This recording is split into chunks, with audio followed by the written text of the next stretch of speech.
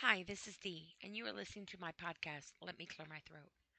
Um, I was actually doing some research on some different subjects to talk about, and I come across this one disorder that I actually have never even knew existed. But it makes sense after reading some of it. I haven't read all of it totally, but it kind of makes sense to me. It's amazing how much similarity a lot of um, disorders and different types of scenarios that people go through um, actually intertwine each other and actually could be either one thing or the other. Really, it's like a combination of everything. And sometimes I wonder if that's kind of my situation. I've talked numerous times through my podcast about me and different things I go through and different things and the fact that I've been trying to redirect myself in a positive manner. I in my other podcast I spoke about how I have been in tragedies very severely and was homeless for a couple of years. Um, went through a lot of trauma. Lost my dad a couple of years ago. I take care of my mother, who is blind and bedridden. Um, and I am now in therapy and trying to adjust myself in a way that is trying to help me to survive my own mind, actually, if you will. Um, but in this process, I have to ask myself, um, different types of scenarios like, well, do I fall under this category? Do I fall in that category? And sometimes it's easy to feel like you can self diagnose yourself, especially nowadays with all the resources online and, of course, Google, of things that he doesn't always understand or she. In that case, maybe um, ours used to be a female, and my mom used to argue with her all the time, and she got tired of the woman not understanding what she had to say, and she literally would argue with. I mean, it was so hilarious. Um, and she would tell me, Google, she's like, "You're getting on my nerves today. I think I'm going to change you into a man." And so then she changed it into the male voice. And it didn't get any different, but she doesn't argue with him as much anymore. So, and she asked Alexa if Alexa wanted to meet Google and asked Google if he wanted to meet Alexa, and Google was all for it. So I don't know, but anyway, I didn't understand. But anyway, that is. So anyway, back on the subject here. See, I do this. So this is me, and I have come to the terms of trying to accept me for me and trying not to um, feel like I need to dumb myself down to myself based off of the way other people in my life have made me feel. And I am teaching myself to try to be more positive than all the negativity that I have had to feel basically almost my complete life. And so in doing so, I have been trying to redirect myself and take control of my personality that needs to heal. And I say that I am a surviving suicidal victim. I am a survivor of self harm.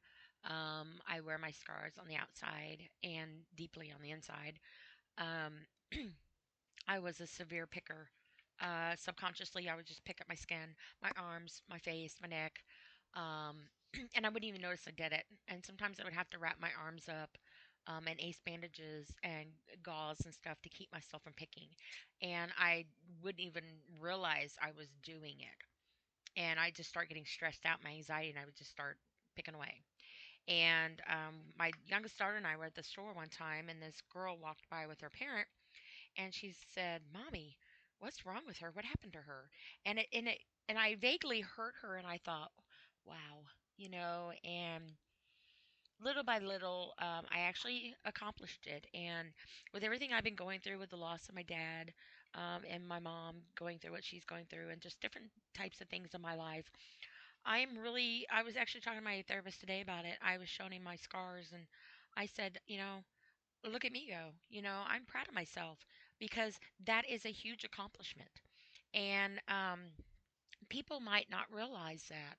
The depth that people, are going through. And just because I can hide my scars on my body on the outside doesn't mean the scars on the inside are going to be masked over or covered with makeup or, um, you know, actually even realize that they're there sometimes. And some of the biggest scars that we have run very deep within us. And it doesn't always reflect our outside appearance. Because I can seem calm, cool, and collected, and got my stuff in order, in order and organized, and maybe to my therapist, sometimes he might think that I don't need therapy. I don't know. Um, he talks to me for a little while. I think he changes his mind. If anything, it's entertainment too. So, um, but that's because at that moment I'm having a good moment. But it can change all in a blink of an eye. And in one breath, it can change. And that, I think, is what a lot of people take for granted. We are all one breath away from everything being different. Our lives, our livelihood. We are all one tragedy away from being homeless. We are one breath away from being in a situation where um, our well-being, our mind, and everything just switches. And trying to keep that under control, especially in this day and age, um, is a trauma sometimes all in itself, honestly, I feel like. But anyway, back to this disorder that I found. It's called adjustment disorder. And it's really kind of surprising because with me, I'm, like I said, for my other podcast, I'm OCD, I'm manic depressive, I'm bipolar, PTSD. Um, I, the insurance company has me deemed as mentally, or not mentally, I'm sorry, that's me. My insurance company sent me a letter and said that I am medically fragile. So it's like, wow. um, but nor here nor there, I am me, and I have been through a lot. And whatever insurance wants to claim me at is their business. It's what I think and what I feel that makes the difference in the end of it. Okay, so I actually kind of lost my place. I know you wouldn't know that, but I had to pause for a good while. Um, like I've said before, I take care of my mom, and she's blind and bedridden, and she just got out of the hospital yesterday. She went by ambulance the day before and was having severe chest pains, had 6 nitros um, to get her heart to calm down and stuff. And she's basically bedridden anyway and blind on top of it. She's got a lot of health problems. Be easier for me to tell you what she doesn't have going on. But anyway, she is not doing well at all. And I honestly, I think if a gust of wind came by, it would knock her over. That is how difficult she is struggling, and um, she is just very, very worn out. And anyway, she has a button that she pushes, and it's like a doorbell. I call it a ding dong button because it makes the ding dong noise. Um, anyway, she triggered it off for me to come in there to her and help her. So anyway, I had to take some time to do that. So obviously, whatever was said prior to this, I didn't want to have to start over because this is silly, so I paused it. So if I do something like this, um, that's the reason why, because I don't always remember, obviously, when I'm doing something for her, exactly where I left off, exactly what I said to be able to continue on. So, anyway, I know we were talking about adjustment disorder. So I'm just going to go ahead and start. I know we're already 9 minutes into this on my end. I mean, obviously you're in two because we paused. So anyway, I printed out this information from psychcentral.com. I have been going there actually on this site. They have a lot of great information on there on a lot of different categories, very resourceful. This article actually was written um, by Katie Stiles, updated on July 1st, 2021. And again, that's psychcentral.com, psychcentral.com. So this is adjustment disorder, and it says symptoms of adjustment disorder. Adjustment disorder is a group of symptoms, brought on after a stressful event or unexpected change. Stressful life events find us all. Problems at work, going to away to school, moving, and any number of life changes can cause stress. Um, Everyone reacts or responds to stressful situations differently. Most of the time, people learn how to cope with these types of changes. But if you have an adjustment disorder, your reactions or responses might be stronger than others and last longer than a few months. This sounds like me already. Adjustment disorders can affect both children and adults. These disorders are commonly treated with therapy, medication, and a combo of both. With the right help, you can learn how to cope with life's stressful events and find relief from your symptoms. What is adjustment disorder? An adjustment disorder involves an emotional response to significant and often stressful life events or changes. Some may include being fired from work, the death of a loved one, relationship issues. Those are just to name a few. For some of us, we can adapt to life's changes within a few months, but if you have an adjustment disorder, your response might be more severe and last longer.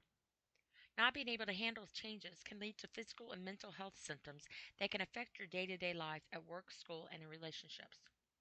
An adjustment disorder can occur at any time during your life and at any age.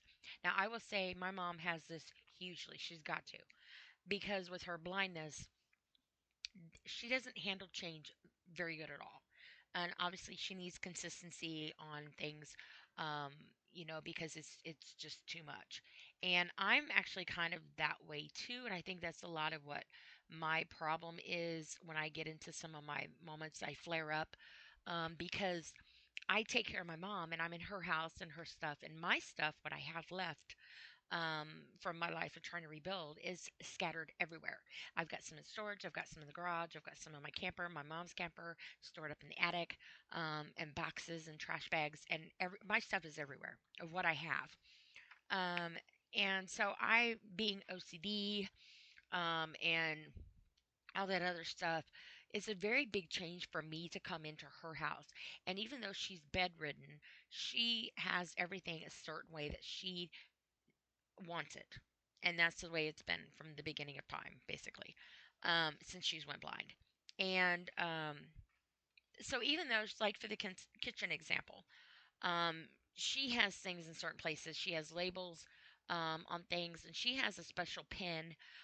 She it's so some people might look like a white dot, and there's nothing on it. But she has a special pen that she takes across that white dot. It tells her exactly what she programmed it to do. So it's like kind of like a hidden message, if you will. So like on one dot, it might say cups. And then there'll be a white dot in the cabinet. And she takes her pen across it and it'll say cups. Or like if she has it on different types of food or just anything. It could be anything. It could be on her clothes. It could be on the furniture. It could be wherever she wants to put this white sticker. And it's just a round white sticker dot. And the machine is just like a little handheld. Um, it's not even, doesn't even look like a what you would think like a ball port pen. It's not like that. It kind of looks almost like an engraver pen, but without the cord. And you just scan it across there, and it tells you what's on that dot, and you program it to be whatever. So you can actually go in and change it too. Like you don't physically write on the dot, but you can go into the machine and change what the dot says without altering the dot itself, if that makes any sense. And so she has a lot of problem with changes. And me coming in here and trying to adjust and take care of her, and I obviously am the one in the kitchen because with her being bedridden, she doesn't come out of her bed, out of her bedroom. And so I'm in her kitchen and I have to adjust to her setup. And it wouldn't necessarily be the way I would have something to where it'd be easier for me. So that's been a big adjustment too. And that's just some examples. But everybody obviously is different. Um, it goes on to say DSM 5 change. Before 2013, adjustment disorder was characterized as clinically significant distress that didn't meet the qualifications for another disorder. After 2013 release of the newest version of the Diagnosis and Statistical Manual of Mental Disorders, adjustment disorder is now part of trauma and stressor related disorders. The symptoms are categorized as an emotional or behavioral response to a traumatic event, such as death or a threat, or non traumatic events such as relationship issues, a loss of a job, or even an illness. Types of adjustment disorders. There are 6 types of adjustment disorders, each with its own set of unique symptoms. Adjustment disorder with depressed mood. They have marked as the first one. This type is characterized by persistent feelings of hopelessness, low mood, sadness, loss of interest in activities you once enjoyed. Adjustment disorder with anxiety. People experiencing this type of adjustment disorder report feelings of anxiety and excessive worry about the stressor. Constant ruminating and intrusive memories about the stressor are also common. Concentration can also be affected with this type of adjustment disorder. Adjustment disorder with mixed anxiety and depressed mood. Both feelings associated with depression and anxiety are exhibited during this type of adjustment disorder. That don't really give much information, does it? Adjustment disorder with disturbance of conduct. Let me say that again. Excessive spending, reckless driving, and irrational behaviors characterized as a disturbance of conduct associated with this type of adjustment disorder. Adjustment disorder with mixed disturbances of emotions and conduct. A person diagnosed with this type of adjustment disorder has symptoms from every type of adjustment disorder, including anxiety, depression, and behavioral problems. Adjustment disorder unspecified. This type of adjustment disorder presents with unclassified symptoms not associated with other types of adjustment disorders. People experience this type may have physical symptoms, issues with family and friends, social issues, and problems at school or work. Symptoms. Someone diagnosed with an adjustment disorder can have an anxiety of mental and physical health problems. Common mental symptoms of adjustment disorders include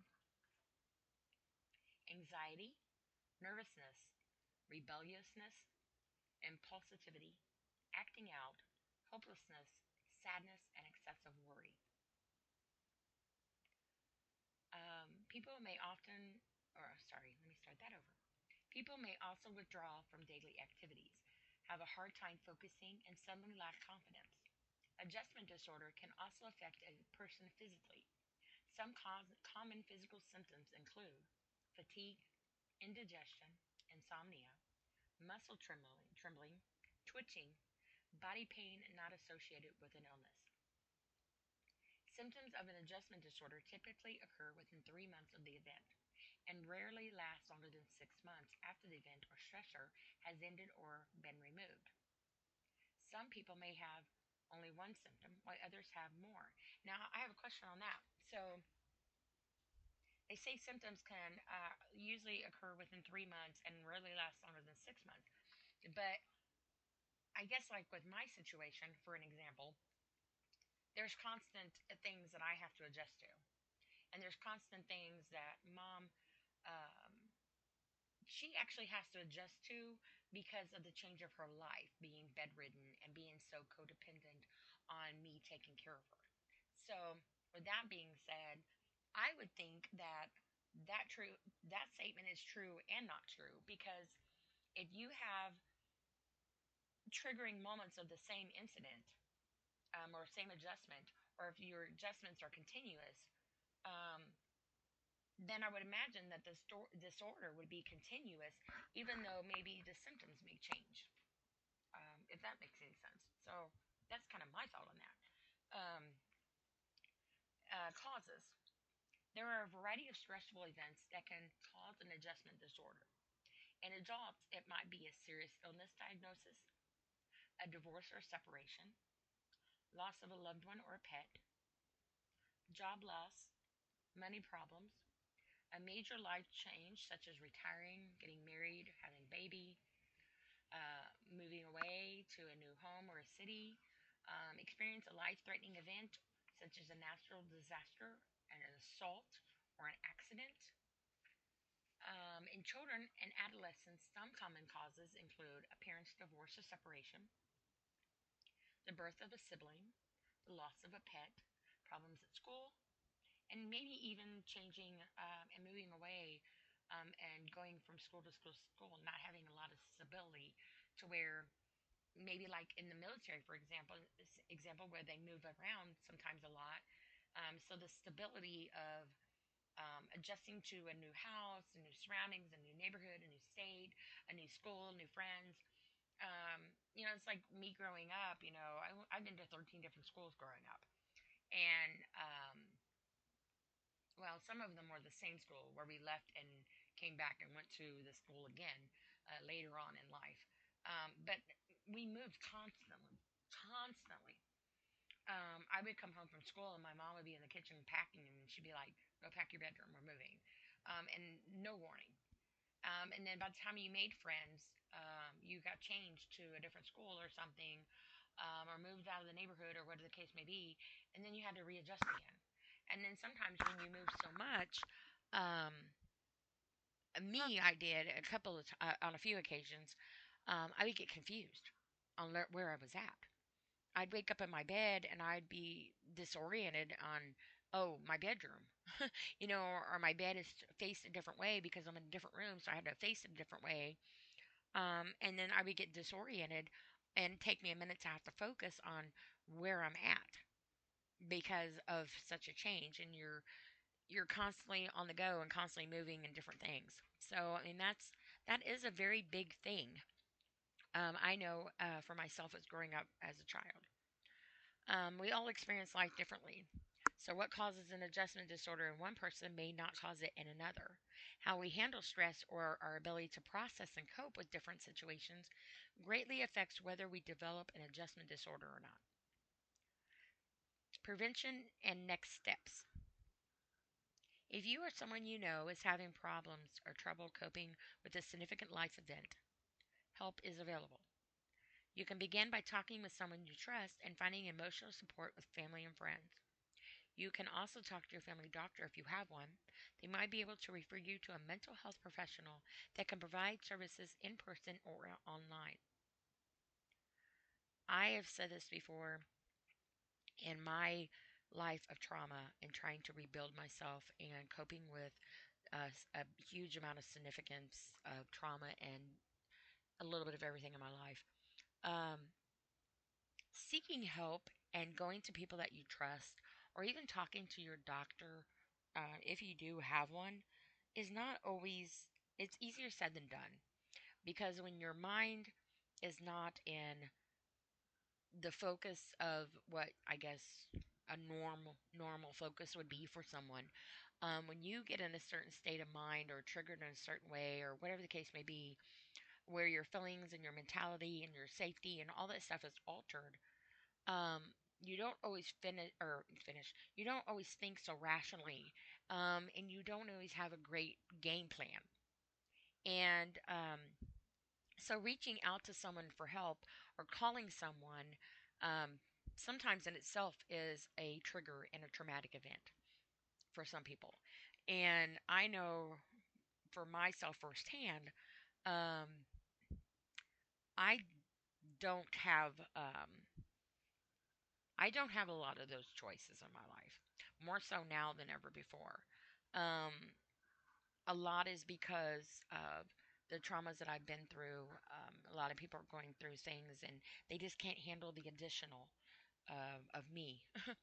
um, but also, too, sometimes when you find somebody, you believe you find somebody you can trust and confide in and go to, um, in the end, you find out that you can't. And so this going through the process of trying to find somebody who can give you emotional support can feel devastating of a trauma in itself because you may have taken your vulnerability and then confided it into someone who you did trust and needed moral emotional support from, and for whatever reason it may be, um, that didn't happen, and it ended up where you ended up being alone still in the end. And so that in itself does something to someone in a form of kind of like an emotional abandonment. Um, and that does a lot to somebody. It really, I know firsthand, it did a lot to me.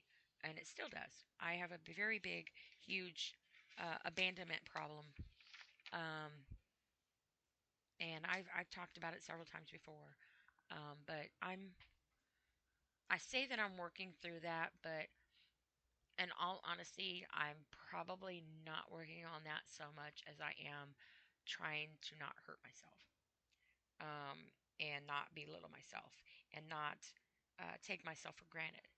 And I'm more focusing on my mental state of mind and my mental health than I am right now. I'm worrying about trying to worry about if anybody's there, because I've been so used to people not being there that that's pretty much being my way of life right now. And I got to get to the point of my own well-being, um, to be independent. Like I say, I'm a very independent person, and sometimes I'm too independent, but I've had no choice. I've had to learn things on my own, a big part of my life. Um, I raised my kids basically by myself my whole life, them growing up, except my youngest daughter, who, after the tragedy in my life happened, our tragedy happened in our life, I should say, in my family's life.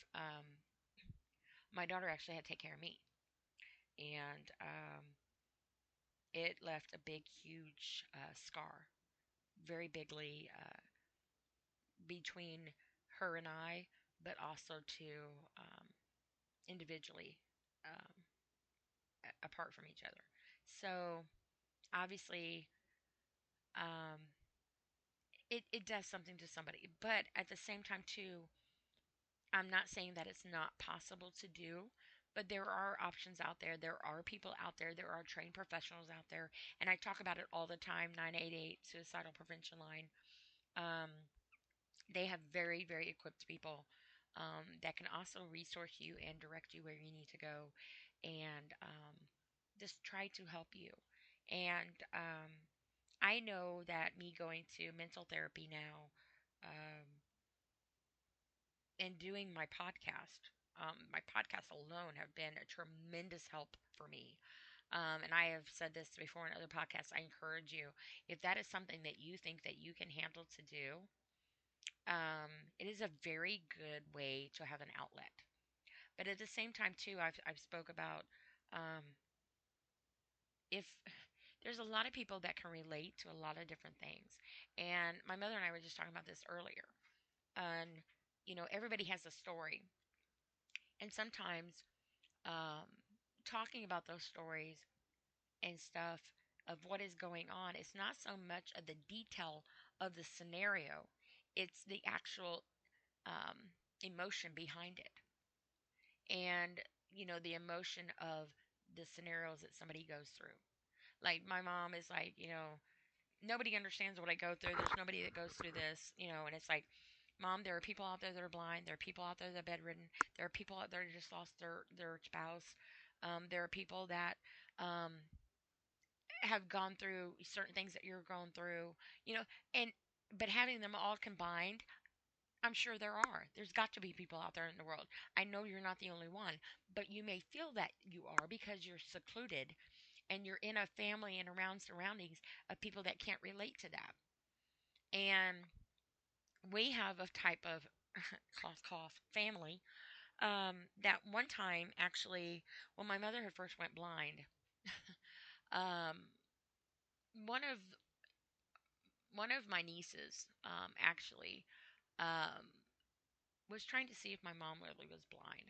I guess I don't know what her purpose was on this, um, but she wanted to test my mom's vision, if you will, and actually put a chair in my mom's way to see if my mom would see it. And my mom tripped over it because she wanted to see if my mom really was blind or if she was faking it. And it's like, wow, really? Because that's the thing to do. And I told mom, I said, now my mom has wet macular degeneration and Charles Bonnet syndrome. And from my understanding, Charles Bonnet syndrome is when you can't see, your brain gets bored, and it needs something to do. So it makes up things sometimes and hallucinates sometimes. And although she's blind, she sees things sometimes, just by her brain. Her brain computes it. But She has no vision in her right eye, and she has a small pinhole in her left peripheral. Now, my mom lives in a house that she grew up in. This was my grandparents' house. Okay. And when my grandparents passed away, when my grandfather passed away in 88, my mom bought the house. And so she has lived here. She knows this house inside and out. And and I know this house has always been in my life, always. So I can walk around this house in the complete dark and pretty much know where I'm going. And when you know things are in a certain way, in a certain order, you pretty much know where things are. And I, for the most part, can pretty much almost walk to something, unless I forget where it is, and get it. And I've dropped things on the floor before and just automatically bent down and picked it up, and I couldn't even see it, And I'm not saying that I can see in the dark or whatever, but it's just kind of I don't know if it's muscle memory or what it is, but I told her, I said, my thing is this: when people are like, I hear them say, "Oh, are you blind? Are you all the way blind, or just legally blind?" Okay, sorry, my mom just rang me again. I don't know if you could hear it in the background when it went off. But what I was saying was, um, I'm trying to remember what I was saying. I'm talking about her peripheral. People are like, "Are you blind or are you legally blind?" Um, and I told her, I said, it really kind of irritates me because do you have to be 100% totally 100% blind to be classified as it being acceptable that you're blind? If you have one pinhole, take the pin and the tip of the pin, and that is what you see out of in your left peripheral, not your straight ahead, in your peripheral, your side vision, and that's all you have. Isn't that enough to be blind? I mean, seriously? And if you are legally blind, you're still blind because you're legally blind. So then that means that, I don't know, the government and, the doctors say, "Hey, hold up a minute. You are too blind to be out there driving and doing things because you can't see." But I guess unless you're 100% blind, then society doesn't accept it. And that's wrong. And I've noticed too when my mom was in the hospital, and this wasn't the first time. Just because somebody is blind doesn't mean they're deaf. And just because somebody is blind or impaired or handicapped does not mean that they cannot make decisions for themselves, and does not mean that you cannot talk to them and look at them. Even if they can't see you, you can see them. So I have the problem of them, they look at me and they talk to me and they ask me questions and basically talk around her, over her, or away from her. And my mom doesn't realize that they're doing that. So then she thinks that I'm just jumping in and interfering. And then I have to explain to her they're talking to me. They're asking me questions and I'm just responding. I'm not trying to take that away from you. But I know when we were at the hospital, the nurse had come in there and she was talking so loud, and I'm a loud talker. She was hurting my ears, and the door was wide open, and she's just talking to my mom. She's standing with her arms crossed, and almost like she was scolding my mom because my mom's bedridden. She's on a water pill, and she had to keep getting on and off the bedpan. And she needed somebody in there, and I spent most of the night myself taking care of her because they had three nurses, and they're not equipped to take care of my mom. And and that's what I was telling my mom too. And I know this is off subject, but this is another example of what people have to go to. My mom had to adjust to that surrounding. People she don't know, in a room she's not familiar with health problems that are so bad that I actually had to leave my doctor appointment to come back home to call an ambulance for her. And for my mom to do that is a huge, huge deal. Um, and for her to take 6 nitros, I mean, that alone. But so she's in there, she's got her anxiety built up, she's laying there, she's crying, and a lot of emotions going on, and she's trying to make adjustments, and she's basically begging them to let her be able to go to the regular bathroom because she is bedridden, but she tries so hard, and she's very slow, to walk to the bathroom because she says, I'm trying to at least do something. I can't do anything else, but I'm still trying to have at least my, you know, her bathroom privileges, I guess you could put it, and some dignity. And they were getting kind of frustrated and I'd have to come in there all the time. And she was, basically begging them to um, let her out of the bed to at least put her, feet on the floor or at least go to walk to the toilet that was maybe, just right there beside her pretty much, and even get her a portable toilet. And they wouldn't let her do it. And I'm like, well, then you're going to have to come in here and keep, doing this. And well, I ended up doing it because she would have to go to the bathroom sometimes, like not even every 5 minutes. And then she also has the urge where she feels like she has to go because she has a stimulator implant in her spine. And so then she has to make adjustments. But the lady was talking so loud to her with the door open. And I'm looking at her going, first of all, lady, you need to calm down by the way you're talking to my mom. I don't like your body language. I'm not saying this. I'm looking at her because I'm waiting to see what my mom does. And I'm looking at her going, I don't like your body language. You're standing there with your arms crossed very aggressively. The tone of your voice, your stance was not coming off well to me at all. And my mom is just in tears, crying up all night long. We didn't get any sleep at all that whole night. Um, my mom begging for, relief and help or something. I'm going to get an ice pack to try to put on her legs. She asked for some Bengay to put on her legs, and they said they were going to get some, but then they decided not to because they thought that it wouldn't do her no good, so they decided not to. And I told her, I told the nurse, I said, we live by Vicks Vapor Rub at home. Vicks Vapor Rub. My mom has fibromyalgia, PAD, and neuropathy, and two bypasses in her right leg. We live by Vicks Vapor Rub, and sometimes I warm it up in the microwave just enough to give it a little bit of um, warmth to it, and I stir it up because you need to make sure you stir it up because some places are hotter than others. And I put my gloves on and I rub her down head to toe. And if I have a migraine or something, I put it on my forehead, whatever. And it has multiple functions and it helps her. It really does. And one time I didn't have, and I know this is totally off subject, but this might help somebody. And I know one time she was out of Vicks Vapor Rub and I was trying to find something else to help her.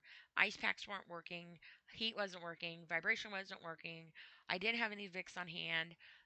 So I'm like, okay, I'm trying to think of something. Now, when I would get toothaches, I would take chloroseptic throat spray that's for sore throats, and I would spray it on my tooth because it has an anesthetic in it and it's a numbing agent. So I would spray it on my tooth when I had toothaches, and it would numb it. And it would help with my toothache. So if you have a toothache, get you some chloroseptic throat spray or some type of throat spray that is numbing and spray it on your tooth. Now be careful because you might make your tongue numb too, but it does help. It did me anyway. I would go to work and I'd have my throat spray and they're like, "Oh, you got a sore throat?" No, I got a toothache. But anyway, I remembered I had some Vicks coolant throat spray, like the freeze or whatever. And so I went and got some of it and I put it on my mom's legs and it helped her. She actually slept almost the whole night that night. And she's like, wow. And sometimes it doesn't always work, though. It depends on the flare up and how bad she is. But this is an example of what some people have to go through. And when you are trying to adjust, when you have different types of limitations and you have to adjust accordingly to everybody else, just because those nurses didn't understand my mom's situation, didn't give them the right to treat her the way that they did. And I told my mom, I said, had I not been there, had not stayed, I could not even imagine the type of mental state of my mind my mother would have been in had she not had me there. If the way the nurses were treating her were consistent and I wasn't there to intervene. And that's sad. And they are not equipped and knowledgeable, if you will, respectfully, on how to handle that type of situation. Now, had there been multiple patients that were in the same situation as my mom, It would have been a mess. And it not only puts um, my mom's health in jeopardy, but other patients as well. And I told my mom, I said, they were having me later on taking her back forth to the bathroom and me changing the bedpan. I changed the sheets on the bed, and I shouldn't have had to do a damn thing, but I did for my mom. Because when she was in the ER, I'd go down like my mom, the thing came out of my mom and she wet, the bed's wet, or my mom's got to go to the bathroom. And they never came down there to help her. I had to go down there and tell them several times. And I'm like, she's got to be changed. Would you like to lay in your urine? I mean, come on. And it's very devastating that people are treated this way. And it's like, I should not have to explain to you how to adapt and be um, on your bedside manner to somebody, even if she wasn't blind and if she wasn't disabled. Sometimes being in the hospital alone to certain people is a trauma and a major, huge um, trigger for them, huge anxiety, and especially if they have to stay there by themselves. And when they're not used to it, it's a whole different thing. And some people might go to the hospital because they want a vacation, but that's not always true. And so, anyway, that's just an example. Um, so, it says helpful ways to strengthen your resilience include maintaining a good sense of humor. That's me. um, well, I say that, but I'm a little biased. I think I'm a hoot, but hey, my mom says I get on her nerves. But anyway, that's a whole different podcast. Having a healthy lifestyle, establishing a support network, and boosting self confidence. I am working on that last one. Very, very big. Um, you can find more helpful ways by visiting our pages, I'm sorry, 10 tips to build resilience and 11 ways to cultivate resilience. Okay, again, I had to pause for a minute. So I really am not for sure where I left off, but I'm going to reread the sentence, and if I repeat myself, I apologize. But it says you can find more helpful ways by visiting our pages 10 tips to build resilience or 11 ways to cultivate resilience. Also, having a plan for the unexpected can help lessen the stress and increase your ability to cope during critical life events. Um, so, that is the part of the adjustment disorder symptoms. And then they have a part down here that is adjustment disorder treatment. Now, I will fair warn you that I will have to pause this, I know, at least one more time because I'm getting ready to put my mother to bed. But she is going to let me know when she's exactly ready to put her machines and stuff on her. So I'm going to get started on this part. And then, obviously, if I have to pause it, hopefully I can remember where I left off. But if not, then I might end up repeating myself. So, again, I apologize if I do. So this particular part I got off the same website, and it was if I apologize if I butcher this name, Margarita Tartakovsky, and it was May 17, 2016, and it's adjustment disorder treatment. And again, this comes off of PsychCentral.com. It says psychotherapy. Psychotherapy is the treatment of choice for adjustment disorder, but the type of psychotherapy varies depending on the stressor and specific symptoms. After all, the stressor that triggers adjustment disorder might be a single event, such as ending a relationship. It might be multiple stressors, such as losing your job or having a marital problem. It might be a new transition, such as moving to a different city, having a baby, or retiring, or it may be a new diagnosis, such as learning you have a physical illness. Plus, there are 6 types of adjustment disorders. For instance, one type consists of symptoms of depression, such as low mood, tearfulness, and feelings of hopelessness. Another type features symptoms of anxiety, such as nervousness and worry. A third feature conduct disturbances, which may include anything from fighting or driving recklessly to skipping school or using drugs or alcohol. For some people, adjustment disorder may remit on its own. Example, you find a job you love, your baby starts sleeping through the night, You work out your marital problems or whatever the case may be.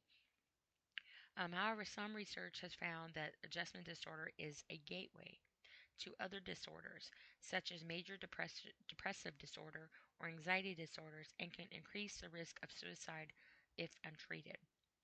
Um, and again, like I said earlier, I feel like some of these actually do intertwine each other, and it's really kind of hard sometimes to know the difference between one or the other when a lot of them have the same similarities of symptoms. In general, because adjustment disorder is an excessive reaction to a stressful life event that impairs daily functioning, it's best that therapy is brief and solution focused. That is, therapy helps you to understand the meaning behind the stressor and reframe it, remove or reduce the stressor, reduce symptoms, develop effective coping and problem solving skills, and learn better ways to manage stress. If you're struggling with symptoms of anxiety, psychotherapy also might include learning relaxation techniques, shifting thoughts that perpetrate your anxiety, and changing maladaptive behaviors, which is part of cognitive behavioral therapy, um, such as lashing out on yourself, self harming, um, different things like that. If you're struggling with symptoms of depression, therapy might include elements um, of that connective, cognitive behavioral therapy, as well as interpersonal therapy. The latter focus on helping you improve the quality of your current relationships. If the stressor is related to a romantic relationship or is somehow negatively affecting your relationship, couples therapy is important. I just did a podcast actually last night um, on how to overcome relationship stress together. And it had some information and suggestions and stuff. And one of them obviously was therapy, couples therapy. Adjustment disorder is also is common in kids, and psychotherapy is usually is equally as vital. Excuse me. An event is critical because an untreated adjustment disorder can progress into clinical depression, an anxiety disorder, or substance abuse. Also, teens with adjustment disorder can have suicidal thoughts and even make attempts. Some research has found that girls with adjustment disorder may have higher levels of suicidal symptoms than boys with the disorder. I wonder if that's because of the hormonal change of hormones, estrogen and testosterone. I wonder if that has a factor to do with that. Um, like adults, treatment in kids and teens depends on specific stressor and symptoms. An additional factor could be age. As a whole, kids have more behavioral symptoms, so therapy will likely address impulse control, anger management, and communication. Therapy also will help kids and teens develop strategies for problem solving, along with healthier ways to cope with stressful situations and transitions. In addition, family therapy can be tremendously helpful in reducing and resolving conflict, improving communication skills, and teaching caregivers the best ways to support their child through their symptoms. And I know, like here nowadays, I believe that families have gotten more, it's more common now to,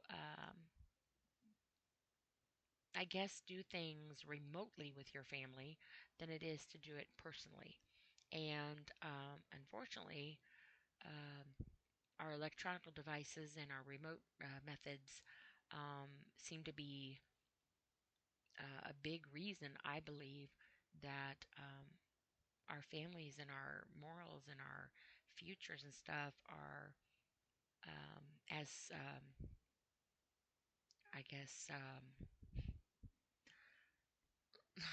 life ending, life altering, life sever, family ending, I guess, because you can actually misconstrue and take things differently in a text message or even just a conversation. Somebody might take something that you're saying the wrong way if it's like, say, on a voicemail or whatever. And, I saw this one thing one time, where somebody had messaged somebody and they replied back, don't talk to me in that tone of text. um, you know, and people need to know that um, while a text message only takes like 2 seconds to let somebody know you're thinking of them, a phone call makes a greater impact to actually hear somebody's voice and have actual human contact. It says, lastly, peer group therapy may help adolescents as well. It provides a safe space for them to practice and sharpen their social, interpersonal, and communication skills. Teens also learn to effectively express their emotions and empathize with others, and group therapy reminds them that they are not alone and support is readily available. Now, if our generation of our children nowadays are so codependent and reliant on technology, unfortunately, I believe um, that is helping them to learn distancing of um, actual physical and human contact. Because I notice with myself that if I don't have human contact with somebody in the outside world, if you will, it actually does something to me. And it's one thing for me to be home and interact with my mom, and it's another for me to actually go out in society and interact. And sometimes where I don't really get a chance to talk to anybody, um, when I go out in public, a stranger is going to get a big conversation from me, and it's just the human contact. It's actually being interactive with somebody and actually having a real live conversation, and that's different than on the telephone because that's like you're just talking to the speaker, so it's just basically like talking to myself, but it's not talking to myself, but I meant the actual human contact of it to me and face to face the visualization of it is different than just the technological sense. Medications. Medication isn't indicated for adjustment disorder, but it may be prescribed for specific uh, debilitating symptoms. For instance, doctors may prescribe an antidepressant to reduce symptoms or depression or suicidal thoughts. Um, called suicidal ideal, ide, I'm going to butcher this, ideation by professionals. It's not always easy for me to say anymore with my uh, I had my teeth done not too long ago, and I'm still not healed all the way. So I have a little bit of problem enunciating some things, and sometimes I feel like I'm getting caught up in my mouth. Um, and I've actually had to adjust them prior to me doing my podcast because they were very, very loose. So I actually have my denture powder sitting next to me in case I need to put it back on. But hey, no shame, right? I mean, really, I'm not ashamed to say it. I got dentures. I got some beautiful teeth now. I had 26 teeth and four wisdom teeth taken out, and I don't. I'm hoping that it doesn't affect my intelligence with my wisdom teeth being gone now. But um, I carry some. I know this is off subject, but I carry some Fixodent powder with me in my glove box, and I have some in the medicine cabinet, obviously, and I have them in a few places. And I also have the gel, the cream, or not the cream, whatever, the gel, the paste, and then I also have the strips. And I've been trying to figure out which one I like the most. I use the powder the majority of the time, and with putting my teeth in, obviously putting the uppers in are easier, but when I put my lowers in, I have learned that I put the powder on my lower teeth and then I bend my head forward and then I put my teeth in that way because you got to put them upside down, and that's the form of the paste. So I lean forward, and then I can put my teeth in, and then the paste don't go all over inside my mouth and be all gross. So that's the way I put my teeth in. If your life isn't completed now without hearing that, now it is. So anyway, but that might help somebody. So um, okay, so where was I? Talking about my teeth. Um, so we're gonna jump down to self-help because we're already 55, almost 55 minutes into this. So, self help. Support groups can be invaluable in helping you deal with your specific stressor. Whether it's a divorce, job loss, or diagnosis, groups remind you that you are absolutely not alone. Provide an opportunity to express and process your own feelings and experiences, and can help you pick up additional coping strategies. Hopefully, it helps me learn how to talk. Um, it is also vital to have a strong support system and surround yourself with compassionate, understanding individuals. Some studies have found that herbal remedies may be effective. Specifically, most um, of the rigorous research, like a double blind controlled study, has been done with individuals with anxiety subtype. They've found that, and I'm going to probably butcher these words, but that might be fun. They found that kava kava, um, eucalyptus, EUPHYTOSE, I don't know, which contains a combination of plant extracts and ginkgo to improve anxiety. Several studies also have explored the effectiveness of a self help manual and web based self help interventions. For instance, a 2016 study found a manual based on um, the sorry to say, cognitive behavioral therapy alleviated some symptoms of adjustment disorder. Moreover, it's important to engage in healthy habits, making sure you're getting enough sleep, participating in physical activities you enjoy, eating nutritious food. Think of these habits as forming the foundation for successfully navigating the day to day and dealing with stress. Some research has suggested that practicing yoga might be beneficial for individuals with adjustment disorder with anxiety and depression. Other other good habits, nourishing habits, might include journaling, meditating, and listening to guided mediations to help more with adjustment disorders. Um, Obviously, you can also seek out to your doctor, and they might actually have some other recommendations as well. This is just information I got off of psychcentral.com. Um, and it might be a little blah blah blah to somebody, but to somebody else it might be beneficial. So, um, if you haven't already checked my other podcasts out, please feel free to do so. I believe this is my 29th one. I do have it on Podbean, and a YouTube channel now, and I do put them on both. So, although this is audio, I am going to put it also on my YouTube channel, and then eventually, like I've spoke about in my other podcast, I am working on doing the video. I did have it to where I was trying to do it, and it was like an old kung fu movie, to where the lips move and the voice doesn't go to it. And I needed my voice to catch up with my mouth, or my mouth catch up with my voice. But it looked really funny. So, funnier than what I already look. But I don't know what kind of laugh that was. But it's me laughing at myself. So, but I guess in a non make fun kind of way. So, and that's another thing I've been doing with myself, and I don't know if this would help anybody else, but it helps me, is identifying my different levels of personality traits, my characteristics. Like if I start thinking certain things that are negative, like say if I'm having self doubt, and I'll be like, oh, that must be my personality that has had low self esteem.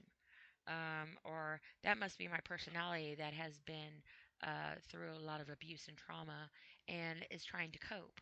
Or, oh, that must be my personality that feels like I need to defend myself to myself because of other people's way of making me feel about being defensive. And I go through this with myself, and I try to redirect myself, but I also try to identify myself and be honest with myself and own my feelings, own my emotions, but also realize that it's okay to feel the way that I do, and that not all of my emotions or feelings are my own. Sometimes they are reflection of what other people have instilled into my head, per se, of all my years of life. And I am now trying to undo the negativity of society and family and friends that have been negative in my life in one way or another, whether it's been through a loss or something else, um, because I need to take control of my mental state of mind. And the only way I'm going to do it is take control of my mental state of mind. So I'm trying to work on that personality to try to um, protect the rest of me, um, and save my life and try to heal the one that has been trying to cope all these years. And if you're going through anything that makes your head or yourself or whatever go in any other direction than positive, please try to find some way to redirect that yourself if you can. And if not, please reach out to somebody. Um, there is help out there, even if you do it in the times that you're um, in a good mode, and not in a manic depressive mode or whatever mode that you get in to try to cope with yourself and things around you. When your anxiety builds up and sets in, your panic attacks or whatever the case may be, try to take advantage of those situations to have a backup plan for yourself and counteract, to intervene your own self, to try to teach yourself coping mechanisms that you can talk yourself through, talk yourself down, redirect. Sometimes just going outside and getting a breath of air. If you're laying in bed and your thoughts are going a million directions, obviously you're going to be laying there and you're not going to get anywhere. You're not going to get to sleep. So even if you get up for a moment to go outside to get a breath of air, do that and then come back in and try to go to bed after that. Um, and try it that way and see if that helps. I know I've had to do that a few times. Um, and try to at least be a part of the world, at least, if anything, just by opening the front door and looking out, or opening the window and putting your head in the window. Something to look outside, take a breath of air, and be a part of the outside world. Um, Even if you can't do human contact, at least make contact with the world in a way that is not always confined behind the walls that are closed up, and that's not healthy. And I have learned that first and foremost. Um, and unfortunately, when you don't get out into the world and get enough sun and stuff, your vitamin D goes down, and that does affect you. And that is the case where my mom is concerned. She actually is on prescription vitamin D um, medication because she does not get any in places. So she actually has to have medication for it. So it is a thing. And like I said before, if you are having things, 988 Suicide Prevention Hotline resource, very, very skilled individuals that are trained to help people. And if I'm not mistaken, I do believe it can be anonymous too. Um, and if you have any comments or suggestions, whatever, please feel to drop them in the comments saying, reach out to me. I am all open for suggestions and also respectful criticism. I've had enough negativity in my life. Please be respectful. Um, of things. There's a right way and a wrong way to go about things. Um, and just try to treat people like you would want to be treated. I mean, honestly, it does actually come down to that. Um, it can be just that simple. So, anyway, as always, if you have dedicated your time out to listen to me, thank you so much. I appreciate it. And I say this in every podcast because it's 100% true. Your life, your time is one thing in the world that is priceless and you can never get it back. And if you had taken that time out to dedicate your part of your life to listen to me, I, from the bottom of my heart, appreciate that. And thank you very much. Um, Again, feel free to listen to my Podbean and my YouTube. Download me, subscribe to me, however it goes. I'm still learning all that. So, again, I will close now because I'm not going to sit here and keep gabbing. And we are at an hour and 4 minutes now. So I hope everybody has a blessed. I can't even talk. Goodness, maybe I do need to go go to bed. um, have I'm gonna amuse myself now. This is gonna help. This is gonna be my night ending. I'm gonna end up amusing myself, which is okay. At least I'm not yelling at myself and making fun of myself. So, but anyway, I thank everybody for joining me, and I hope everybody has a safe and blessed evening. And yeah, thank you very much. Have a good night.